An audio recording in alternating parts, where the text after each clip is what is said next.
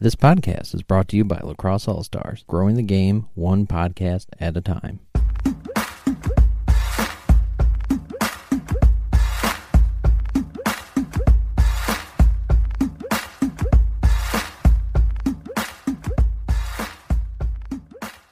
Hello and welcome to this week's episode of the Know the Game podcast. I am your host, Ryan Conwell, analyst and NCAA editor at Lax All-Stars. This week, I'm excited to bring you our interview with Bill O'Brien. Bill is an NLL player currently with the Buffalo Bandits. When we spoke with him, it was at LaxCon this past January of 2018 as he was preparing to suit up with Team USA Indoor in their scrimmage that weekend. He has some excellent insight into our game and also has an electric personality which has created a large social media following. Before we bring you Bill, I want to take a moment to thank our sponsor, Summit Lacrosse Ventures. Summit Lacrosse Ventures holds camps and tournaments all over the U.S. serving players of all ages and genders. They are most well known for their Placid Summit Classic held each year in beautiful Lake Placid, New York, but offers so much more. See if there's an event near you or find one to make a trip for at summitlacrosseventures.com. Okay, and now I'm going to cut over to our interview with Bill O'Brien. This week we are here with Bill O'Brien. Lots of people know him as the former defender of the New England Black Wolves, or you might just know him by one of his various social media handles, whether it be Brian O'Thrill, Thrilla96, any one of those, that's the guy. So here we are with Bill. Welcome. Thank you, Ryan. Thank you very much. Yes, it is Thrilla96 live. Pumped to be here with you and pumped to sit down and chat. Yep, so we're catching Bill here at LaxCon. Like we have with many of our guests, it's where everybody comes right now this time of year, and it's great to have Bill here. One exciting thing is he's here for Team USA Indoor Exhibition, which we will touch on a little bit later. But Bill, for those of you who are not as familiar with you, what's your background? Why are we talking to you? So it's a pretty wild path that got me to lacrosse, I guess you'd say. I played growing up. I was a three-sport athlete right outside of Syracuse, New York. I played football, ice hockey, and lacrosse. Then I went to college, Sacred Heart University. I played Division I AA football.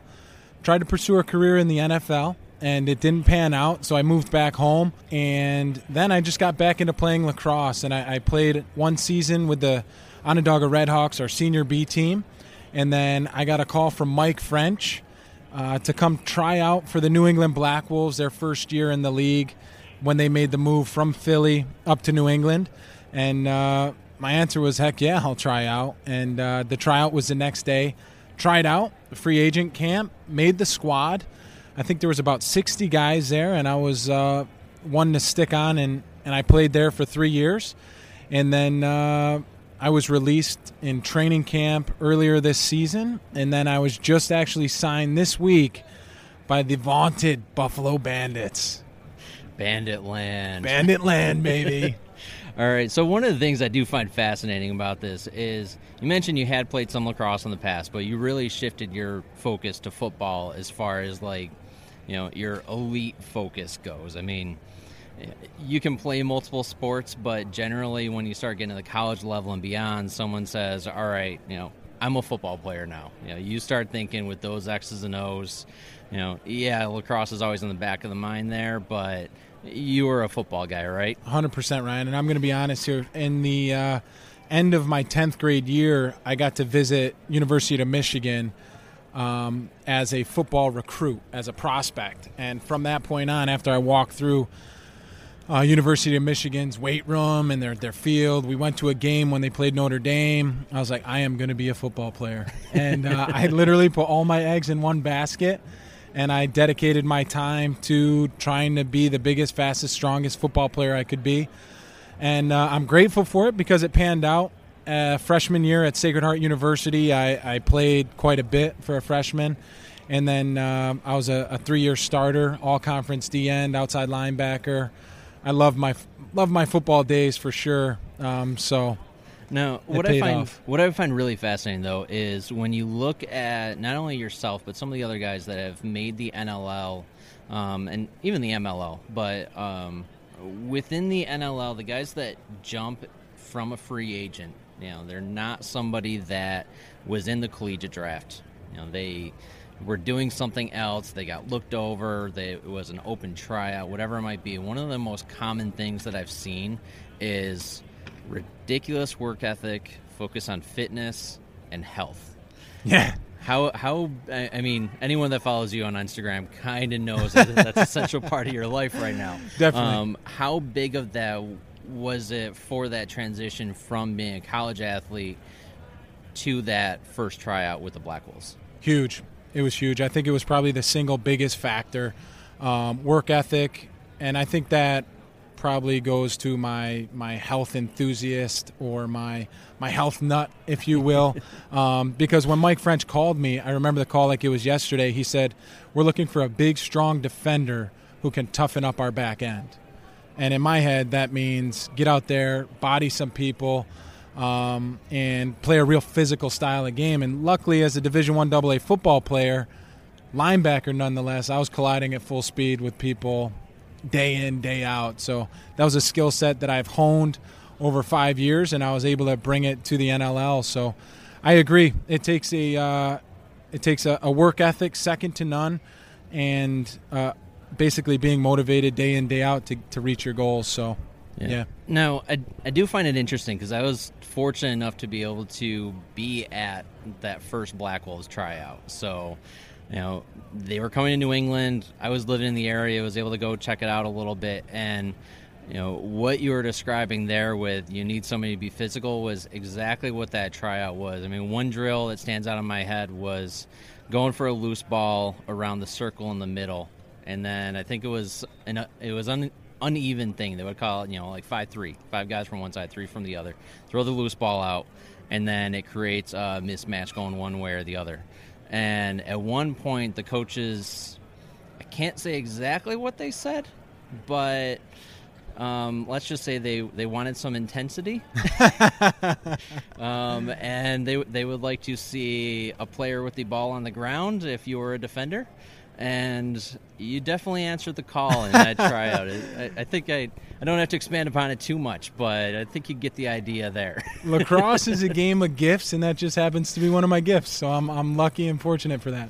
Yep. And the other thing why I brought up the fitness was something else I saw at the end of that tryout. I mean, it's a grueling couple of hours. Yeah, everyone's fighting for a spot, especially that was the Philly Wings moving up to a new area. Nobody really knew what was going to happen. How many of them were going to stay Wings? How much of a new team was it going to be? There were a lot of question marks going into that, so everyone was working their butts off. But at the end of that practice were sprints.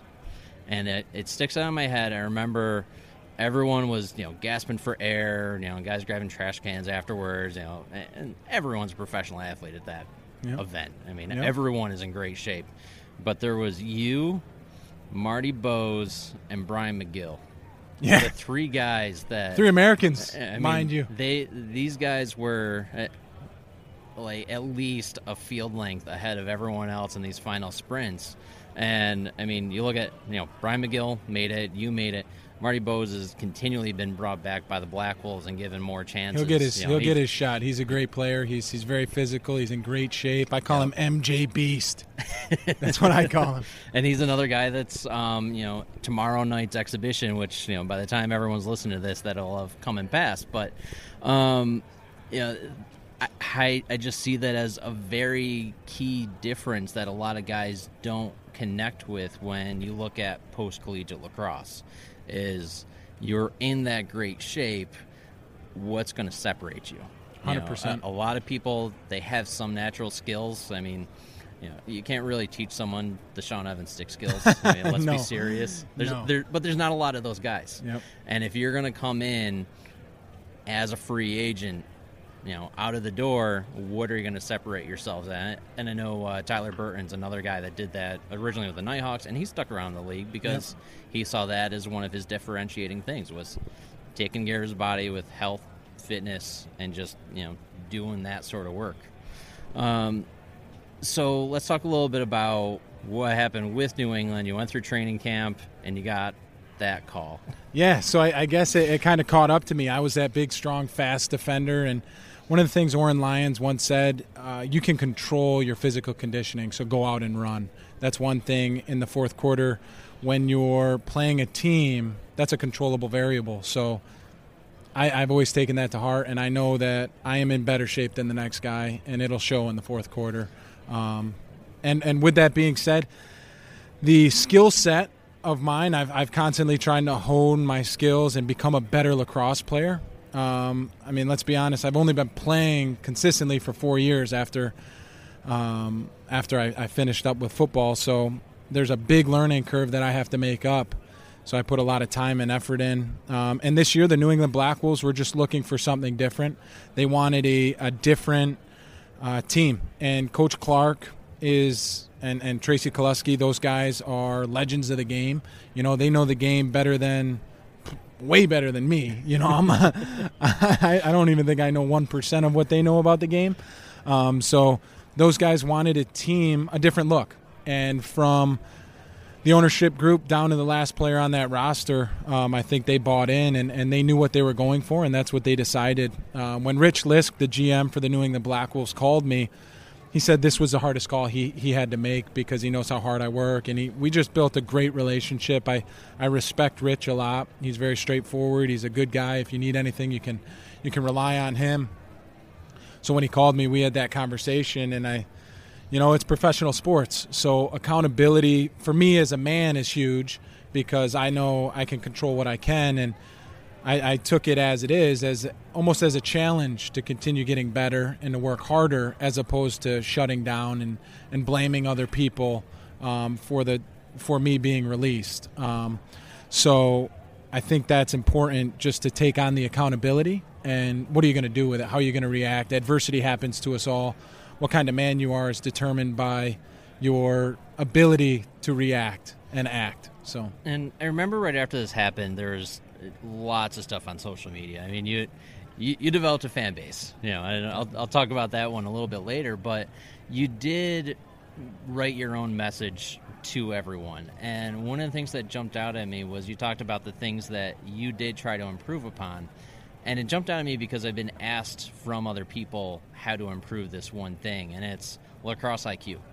So, you do continue to play in the off season. It's not just NLL and then hit the gym. Being someone that has only been in, full-time lacrosse mode for a couple of years after having, some time off, what is it that you try to do to become a better defender mentally? How you approach the game, like the type of role you want to play, the type of defender you want to be. How do you go about trying to improve that part of your game? I think the biggest thing is the type of player I was going to be was determined by my size, my physicality, my background. So I wasn't going to be a 100-goal scorer, in the NLL, and I knew that. I was going to be a big bruising defender who is tough to beat one-on-one but can slide hard. So I constantly hone those strengths and try to be better at those. And then the biggest thing was just be a sponge, be coachable. I knew I didn't know everything, and I know I can learn, and I know I can listen. So having my ears open, learning from one of the best in Coach Veltman, Jim Veltman, a.k.a. The Vacuum. He's a legendary Hall of Famer, NLLer, and having the opportunity to learn from him and really listen and try to pick apart what he was saying and apply it was probably the thing that kept me in the league to this day, being able to adapt and learn and be coachable. Because honestly, at the end of the day, he wants what's best for me as a player, and he's lived it, so he knows. So I think any lacrosse player out there who wants to get better needs to open up their ears, close their mouth, and execute and be coachable. And watching a bunch of film, that's a football thing. We watch film. So. Absolutely. Something that's come up a lot very recently in the lacrosse world, and they talked about it yesterday at the Lacrosse Industry Summit, but diversity in lacrosse is becoming a very big issue. And you live in Onondaga. What are the feelings when people do bring up the fact that lacrosse is a white sport? I guess laughter. The feelings are I mean, humor. I personally laugh at, like, I agree with it, but at the same time, I'm like, but it's not. Yeah, 100%, and that's the beauty of it. Lacrosse has been played for thousands of years. If you talk to some of the elders, lacrosse was played before the dawn of time, and that's a belief. It's not like, oh, here's a story. No, it's a belief. Yep. So just like any other belief, it's faith that it's true, if you will. But so it's believed that lacrosse has been played since the dawn of time. It was a gift given to the people by the Creator and as a form of medicine to be played for the community. So when someone says, oh, yeah, lacrosse, that's that white, rich sport they play in suburbia America, right? I laugh because I'm like, I mean, that is lacrosse. Don't get me wrong. But come over here. I'll show you real lacrosse, Exactly. But, I mean, any form of lacrosse being played is awesome. And, ignorance is bliss. So when people say, oh, lacrosse is a white sport, it's like, yeah, you're entitled to your opinion, but I am too. And correct me if I'm wrong, because I'm sort of combining some stories here, but as much as you can say people say it's a white sport, they can play anywhere in the world, but I'm pretty sure there's still some games that they can't go and walk into, correct? Yeah, the medicine game that's held. It's a ceremony every spring. It's a renewal ceremony. Typically men versus boys, all wooden sticks, no pads, just as physical as any NLL game. But yeah, you can't just roll up with your twig and think you're going to hop into that one. That's good luck. Good luck. I don't think that would turn out too well. All right. What position are you outdoors? Are you close or are you LSM? I can play both, but I prefer close. Do you ever consider making a more serious run at the MLL? I have not. I get a lot of questions about that, and I haven't yet. Just because box lacrosse is, for me, the NLL is a big commitment, and I always love to give back to Onondaga and play in the summer for the community. I get to play with my brother. And that's actually with why, our friends. Sorry to cut you off, but I think Brett Bucktooth, actually, that's why he left the MLL, if I remember correctly, is he was at Hamilton, but he just wanted to focus more on playing with the senior Bs, playing with his family before the NLL season kicked in, right? Yeah, I mean, Brett is he was my roommate for the last 3 years in New England, and I can't speak highly enough of him. He's a professional on and off the floor. He's a savvy vet. He taught me a lot about the game in our road trips to and from New England, so I appreciate him as a friend. And, he actually retired from the NLL because of his son. His son's getting of age, and he wants to be around for him and watch him play. I think Brett probably had 4 or 5 more good years in him. So, do you still see him as does he get the itch a little bit, even if he retired for the right reasons, but still when those Saturdays roll around? Oh yeah, he's the first one I call for pickup games because I know he's in. If he isn't hunting or ice fishing, he's in. Yeah, and he's one of those guys. When I was living back in the Syracuse area, he'd be showing up at pickup games, those weeknight Jones Road. I don't even know what to call those games, but those become something. Oh, yeah, those are something else in and of themselves, that's for sure. Yeah, for those that aren't from the area, Jones Road is one of the indoor facilities in Syracuse, and it's pretty much the top level, like the most talent goes to that from the broad central New York region. That doesn't mean that translates into anything. You could have a team full of MLL players show up, and they're going to do the entire game one-handed with behind-the-back passes because that's what they feel like doing. Or they could show up the next week and just decide to score 30 goals. Yep, that's fair. That's a legit Jones Road synopsis right there. So great talent. You never know what you're going to get. Yep. And, I remember playing with Brett a couple times there, and there were always some interesting games, always some fun games, but that was a good time. Actually, the coach of Team USA, Reggie Thorpe. Yep. He dabbles over there sometimes. I guarded Reggie a couple times, not so well, but I don't know if anyone can. That man is a beast. Yeah, you just try to get him near the boards and hope he passes it. All right. Speaking of Team USA, how did that come about?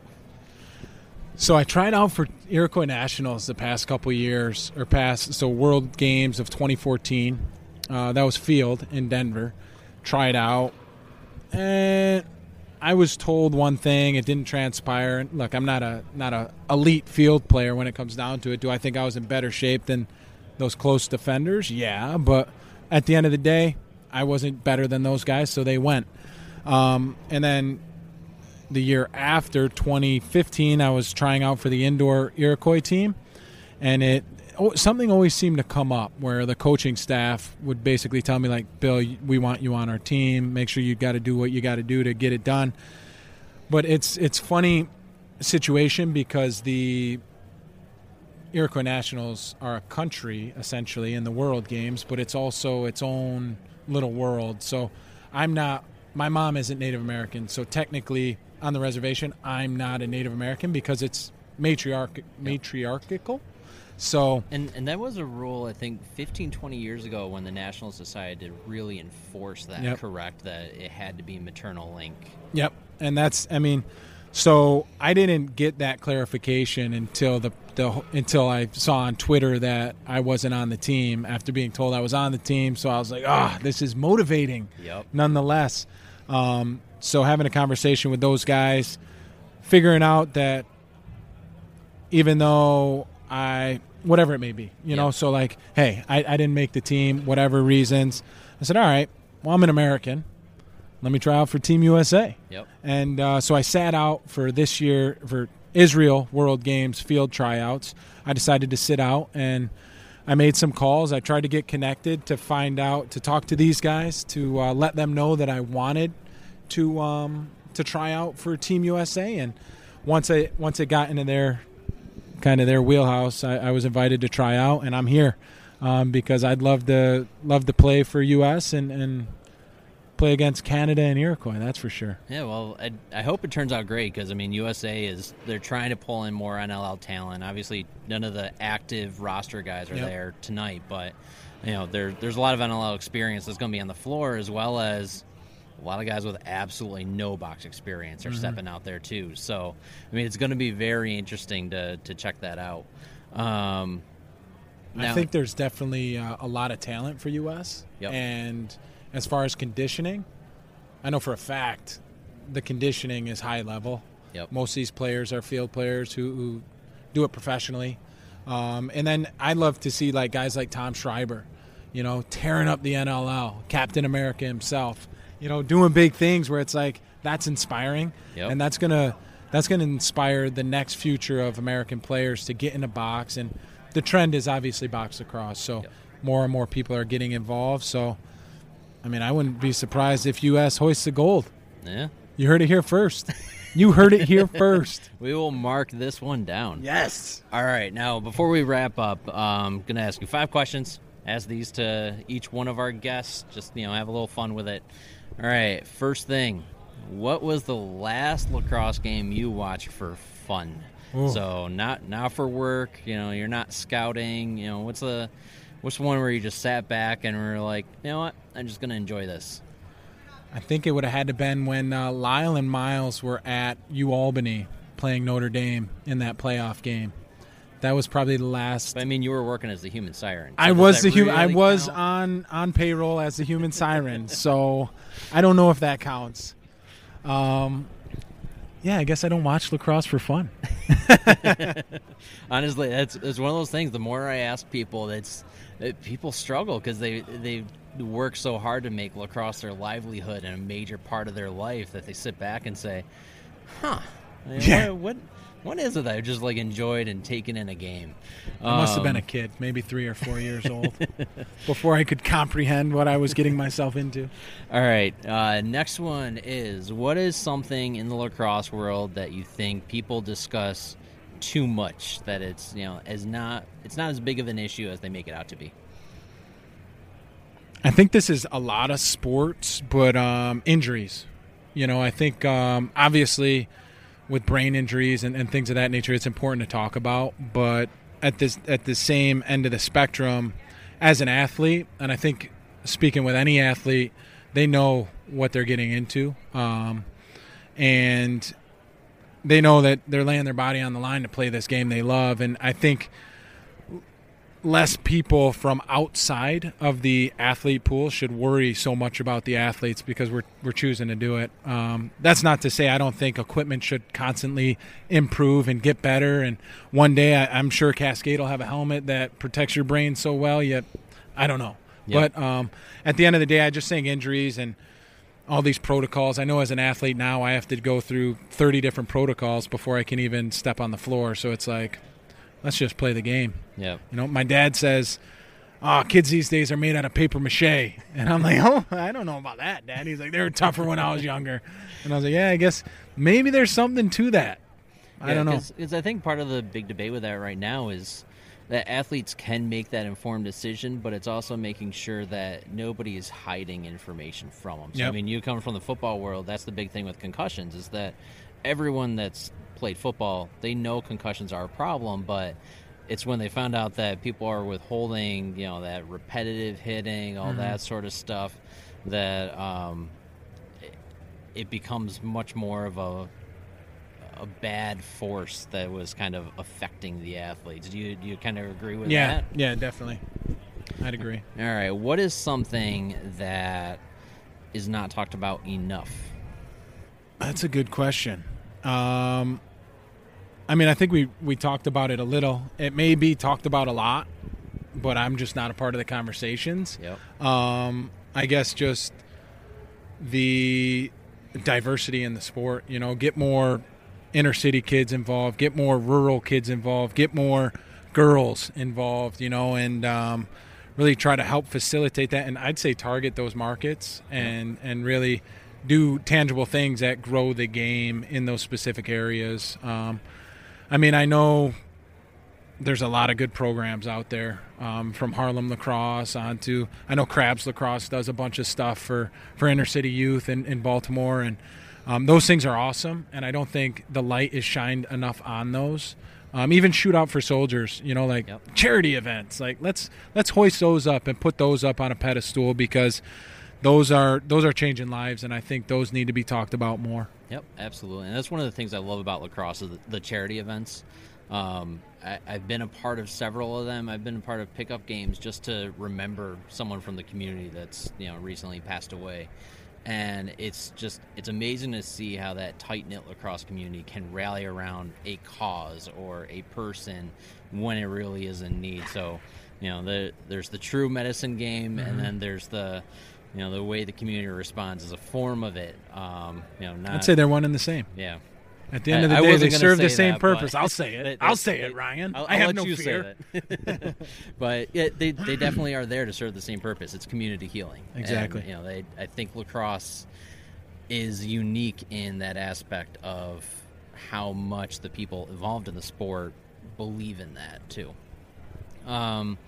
This is kind of a silly one. What's something that just makes you laugh from this week? So just something stupid you might have seen online. It could have been, a reply to one of your posts. Who knows? Those might not always make it. No, they probably make my you laugh. Flex Friday today made me laugh. No, I would have to say, so I have an inversion table in my downstairs in my house, and my buddy came in and he was like, "Oh, you got an inversion table?" I was like, "Yeah." He's like, "Have you ever seen the videos online where people forget to strap their feet in?"